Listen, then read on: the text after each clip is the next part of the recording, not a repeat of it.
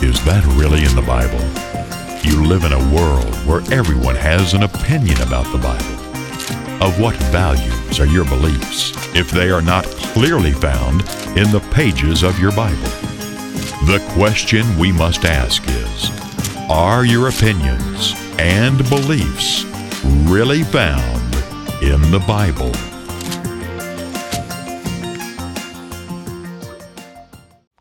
Well, hello, I'm David Freeman Webb. Is that really in the Bible? I am amazed at the people who do not believe in the literal return of Jesus Christ to this earth. I guess they believe in sort of like maybe a rapture, a near flyby or flyover, but they don't actually believe that Christ is going to return to this earth. Now, there is nothing more fundamental than the teaching of Jesus Christ returning as King of Kings and Lord of Lords to rule with a rod of iron on this earth.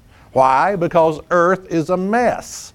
That's where all the people are at. That's where we're at. And we've screwed things up big time.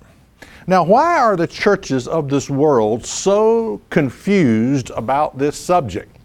The Bible reveals in graphic details the second coming of Jesus Christ to this earth to set up His kingdom. And really, what I'm talking about today is why the world will not end. You know, there's a lot of people who believe that the world is just going to get, worse and worse and worse, and it is that. Believe me, it's going to get worse and worse, but that the world eventually is just going to end. And the Feast of Trumpets, which basically symbolizes the return of Jesus Christ to this earth, and the literal return of Christ to this earth explains why the world is not going to end. Actually, what's going to happen is God is going to usher in a new form of government called the Kingdom of God on this earth. Well, let's take a look at this verse here in Zechariah 14 and verse 1. It says, "Behold, the day of the Lord comes, and thy spoil shall be divided in the midst of thee." Now, this little reference in the Old Testament about the day of the Lord is a reference to the return of Jesus Christ. It's described in the book of Revelation as the Lord's day, or the day of the Lord. You read the book of Revelation and you soon realize, okay, this is talking about a monumental event of Christ returning to this earth, referred to in the book of Revelation as the Lord's Day. No. This is the Lord's Day is not some Sunday go-to-meeting service that your church is having where people are throwing a few coins and dollar bills in the offering plate. That's not what I'm talking about. That is not what the Lord's Day is all about. The Lord's Day mentioned in Revelation is about the day of the Lord. It's referred to here in Zechariah as the day of the Lord. Let's continue on in verse 4. It says, "And his feet shall stand in that day upon the Mount of Olives, which is before Jerusalem on the east. And the Mount of Olives shall cleave in the midst thereof toward the east and toward the west. And there shall be a very great valley, and half of the mountain shall move toward the north and half of it toward the south." So where is the Mount of Olives? Now, first of all, it says his feet shall stand in that day upon the Mount of Olives. Now, where is that? Can't hear you. Well, it's on planet Earth, okay? And so this is talking about the literal return where Christ's feet are on this earth. This is not a low flyover of saints being gathered in a rapture. That's not what this is talking about. Acts 1 and verse 9 says this. It said, "And when he had spoken these things, while they beheld, he was taken up, and a cloud received him out of their sight." Now here, Jesus is about to ascend back to the heavens. He's on earth, and they watch him go up, and out of sight. All right, notice verse 10. "And while they looked steadfast toward heaven as he went up, behold, two men stood by them in white apparel, which also said, You men of Galilee, why stand ye gazing up into the heavens? This same Jesus, which is taken up from you into heaven, shall so come in like manner as you have seen him go into heaven." Okay? Christ was standing on this earth when he left. And he's coming back to this earth to stand on it and to rule it with a rod of iron. I mean, there's no misunderstanding this, is it? No, there's not. The only reason you misunderstand things is because you've been deceived. You've been lied to about the Bible. You've been lied to about some kind of concept of being raptured away in a place of safety where you can, you'll be safe, and while the whole world goes to hell, you'll be rejoicing up in heaven. You've been lied to about the Bible. Now, why would a person not believe that Christ is going to return to this earth? Well, I started thinking about that, and I think there's a number of reasons. One, most people believe they go to heaven when they die. So there is no reason for Christ to return. Is there? There's no need for the resurrection. There's no need for Christ to return. I mean, if you've already gone to heaven, obviously you already got life. There's no need for a resurrection. There's no need for Christ to return to this earth, according to this false teaching of heavenly retirement. Let me just tell you something here that you may not know. It's the world of religious deception is monumental, okay? Christianity is often the exact opposite of what Jesus taught. Now, you just got to realize this. Listen to what I've just said. Christianity, your church, what you're being spoon-fed by your preacher, is basically the exact opposite of what Jesus taught, okay? Jesus said, no man has ascended to heaven. That's John 3 and verse 13. Look it up for yourself. All right? Jesus said, no man has ascended to heaven. Guess where everybody thinks you go? Guess where your preacher is telling you you go when you die? Heaven, okay? Jesus said he was Lord of the Sabbath day. Guess what your preacher is telling you? Your preacher is telling you, no, Jesus is the Lord of the first work day of the week, Sunday. That's what your preacher is telling you, okay? Jesus said, think not that I have come to destroy the law.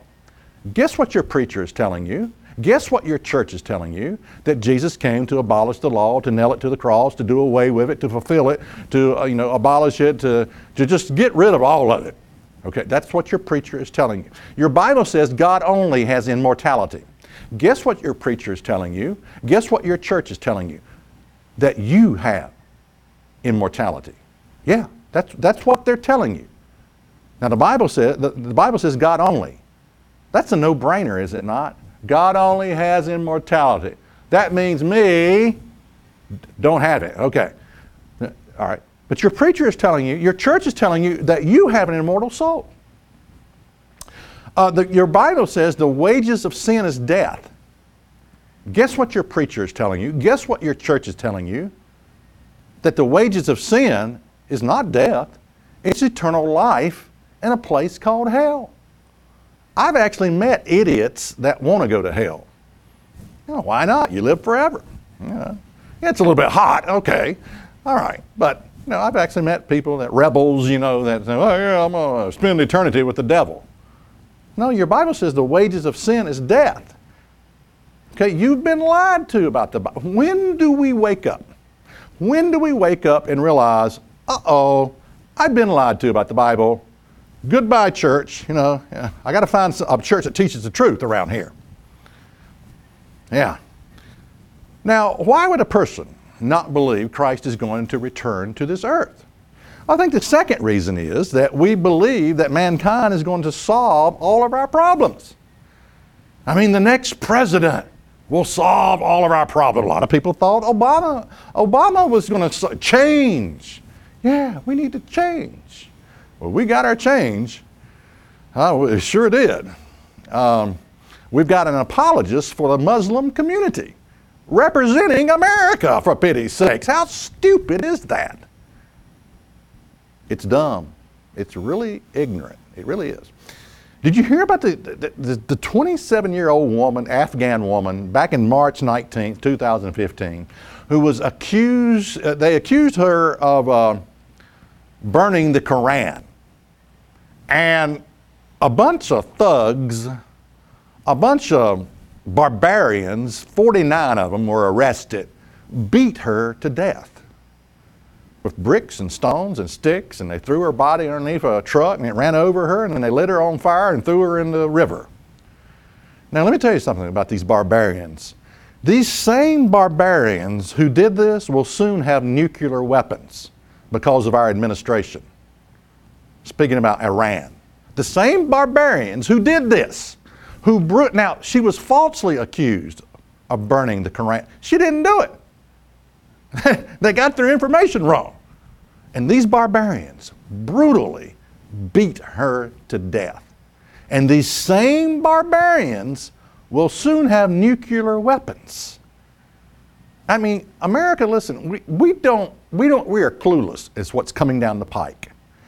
It's like, if you think you're going to continue to live the good life, freedom, you're kidding yourself. You're kidding yourself. We are in deep trouble as a nation. So we think we're going to solve all of our problems ourselves, right? Well, consider crime in America. Consider crime. Look at this. 1 murder every 37 minutes. 1 rape every 6.6 minutes. 1 robbery every 1.5 minutes. I mean, just look at some of these statistics here. And so we're going to solve all of our problems, and we don't need God's help, right? We don't need Christ to return to this earth. Well, notice what Jesus said about this subject in Matthew 24 and verse 22. And except those days should be shortened, speaking of the time in which we live right now, there should no flesh be saved, but for the elect's sake, those days shall be shortened.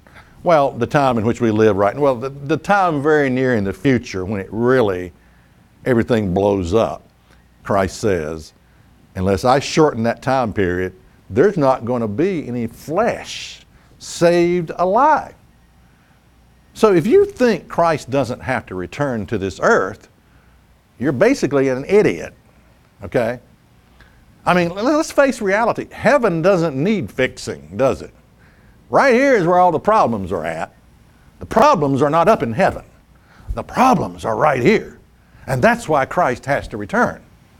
Now, a lot of people overlook this fact. The disciples of Jesus were like would-be revolutionaries. I mean, they were occupied by Rome. Do you know what it means to be occupied? Well, you're going to learn it very quickly. It means no freedom. It means another nation has to come in, and because we will not govern ourselves, God allows someone else to come in, another nation, to govern us for us, because we won't do it ourselves.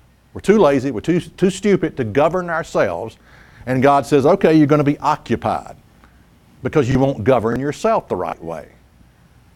People tell you when they get up, when they go to the bathroom, when they do everything. Okay, this was the condition back then. They were occupied by Rome. And these disciples were like would-be revolutionaries. They were ready for Christ to set up his kingdom right then and there, overthrow the Romans, and take charge and introduce the kingdom of God, the government of Jesus Christ. Notice Acts 1 and verse 6. When they therefore were come together, they asked him, saying, Lord, will you at this time restore the kingdom to Israel? Again, these were would-be revolutionaries. They wanted Christ to set up his kingdom on this earth right then and there. And Jesus said to them, it is not for you to know the time or the seasons which the Father has put in his own power.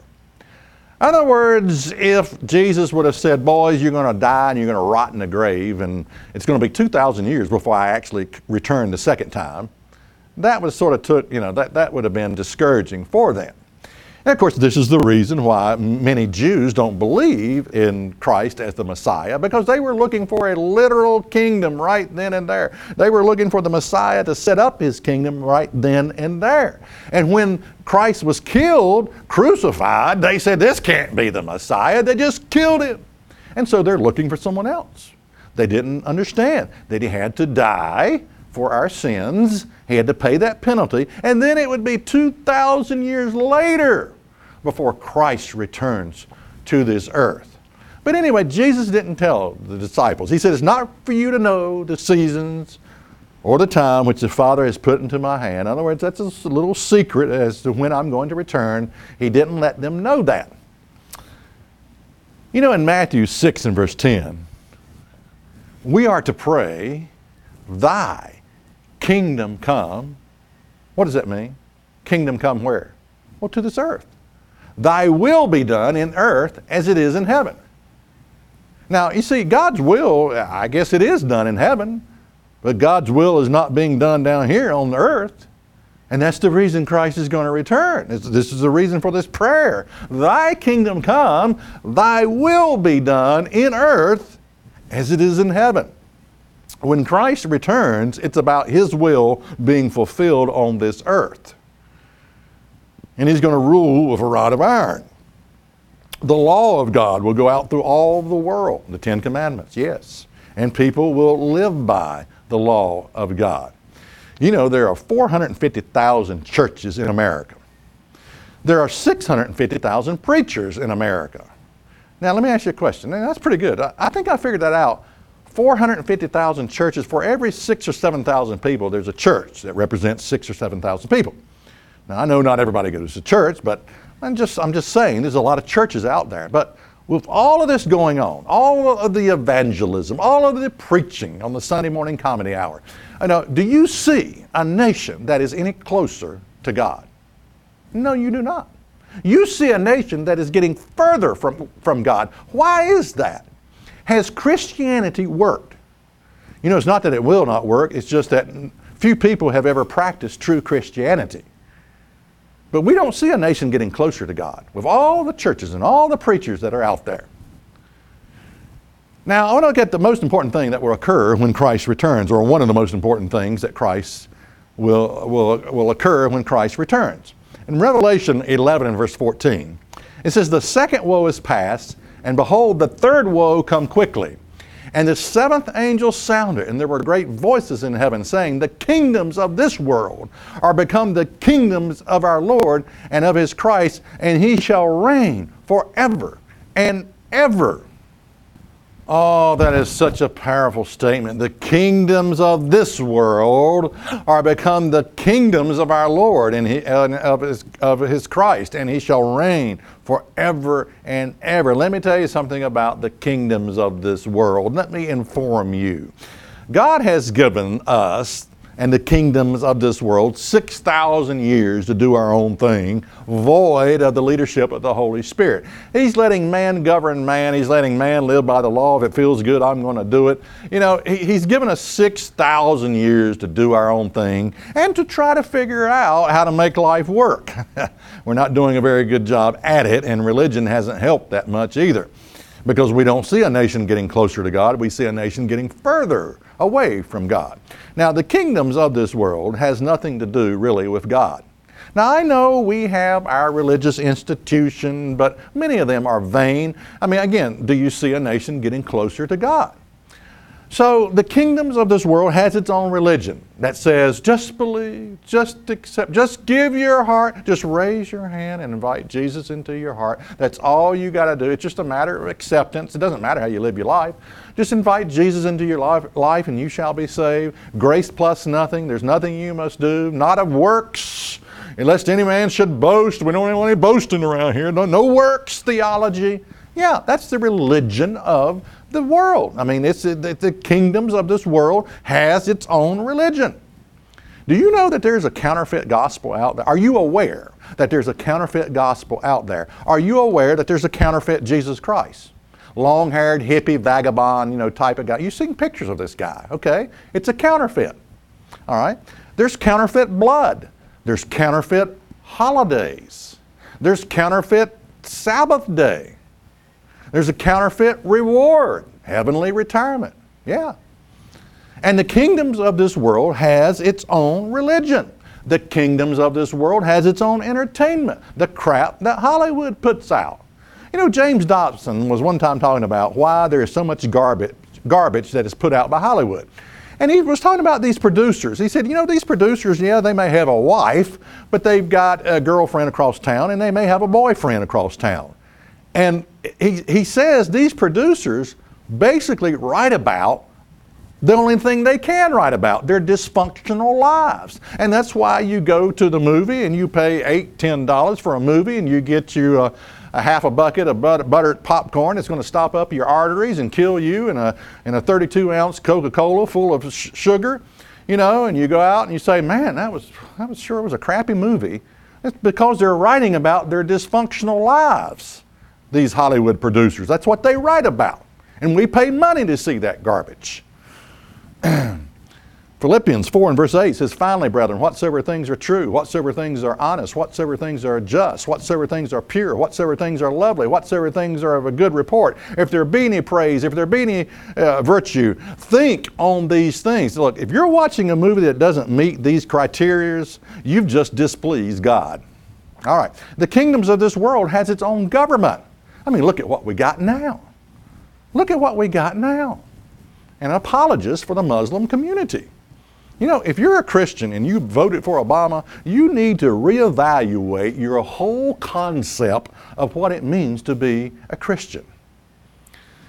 You know, a long time ago, we rejected God as a nation. Now, I'm not saying that we shouldn't be political or we shouldn't vote or anything like that. I believe you should vote, but notice something here. 1 Samuel 8 and verse 6 says, but the thing displeased Samuel when they said, give us a king to judge us. And Samuel prayed to the Lord. And the Lord said to Samuel, hearken to the voice of the people and all that they say to you, for they have not rejected me, but they have rejected, excuse me, they have not rejected you, but they have rejected me, that I should not reign over them.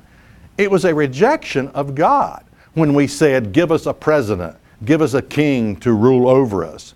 God wanted us to be self-governed, and we have failed miserable at that. So from this moment when we said, give us a president, the only choice you have from that point forwards is the lesser of two evils. You know, the lesser of two. Did you know that 40% of Christians don't even bother to vote? That's the reason we've got what we got in the White House today. Because 40% of Christians don't even bother to vote. And there's all kinds of self-righteous Christians running around saying, well, I'm not going to choose between the lesser of two evils. That's the only choice you've got. From the time that we said, give us a king to rule over us, from that day forward, the only choice you have ever had, is choosing between the lesser of two evils. You look at this candidate, you look at that candidate, and you say that one's a little bit more godly, and that one's not godly at all. So I'm going to choose the one that has a little bit more character. That's your only choice. Your only choice. Revelation 11 and verse 15. And the seventh angel sounded, and there were great voices in heaven, saying, the kingdoms of this world are become the kingdoms of our Lord and of his Christ, and he shall reign forever and ever. And the 24 elders which sat before God on their seats fell upon their faces and worshiped God. Listen, this is party time here. Saying, we give thee thanks, O Lord Almighty, which are and was and are to come, because you have taken to thee thy great power and has reigned. And the nations were angry. Why are the nations angry? Well, I guess the same reason most people are not that excited about the return of Christ. These people have had a good thing going on for 6,000 years, and they don't want to give it up. You know? You got a bunch of fat cats out there. Fat cats getting rich off false religion. You got fat cats getting rich off our entertainment, and you got a bunch of fat cats getting rich off in the government getting rich off the taxes of, you know, the poor people, whatever. I mean, so they don't want to give this up, is my point. Revelation 11 and verse 18.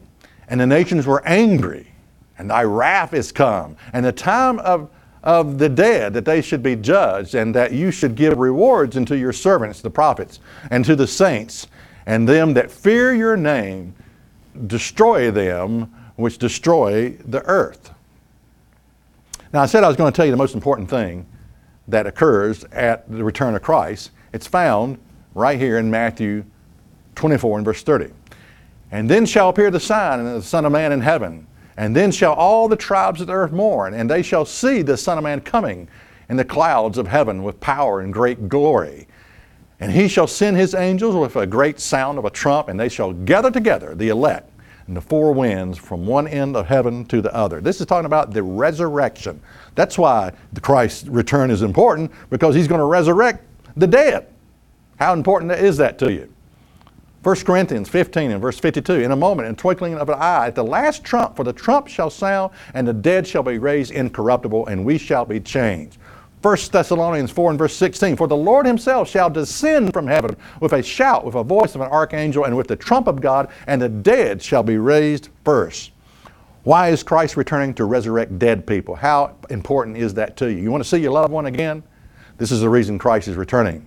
Revelation 20 and verse 6, blessed and holy is he that has part in the first resurrection. On such the second death has no power, but they shall be priests of God and of his Christ, and shall reign with him 1,000 years. Where are we going to reign?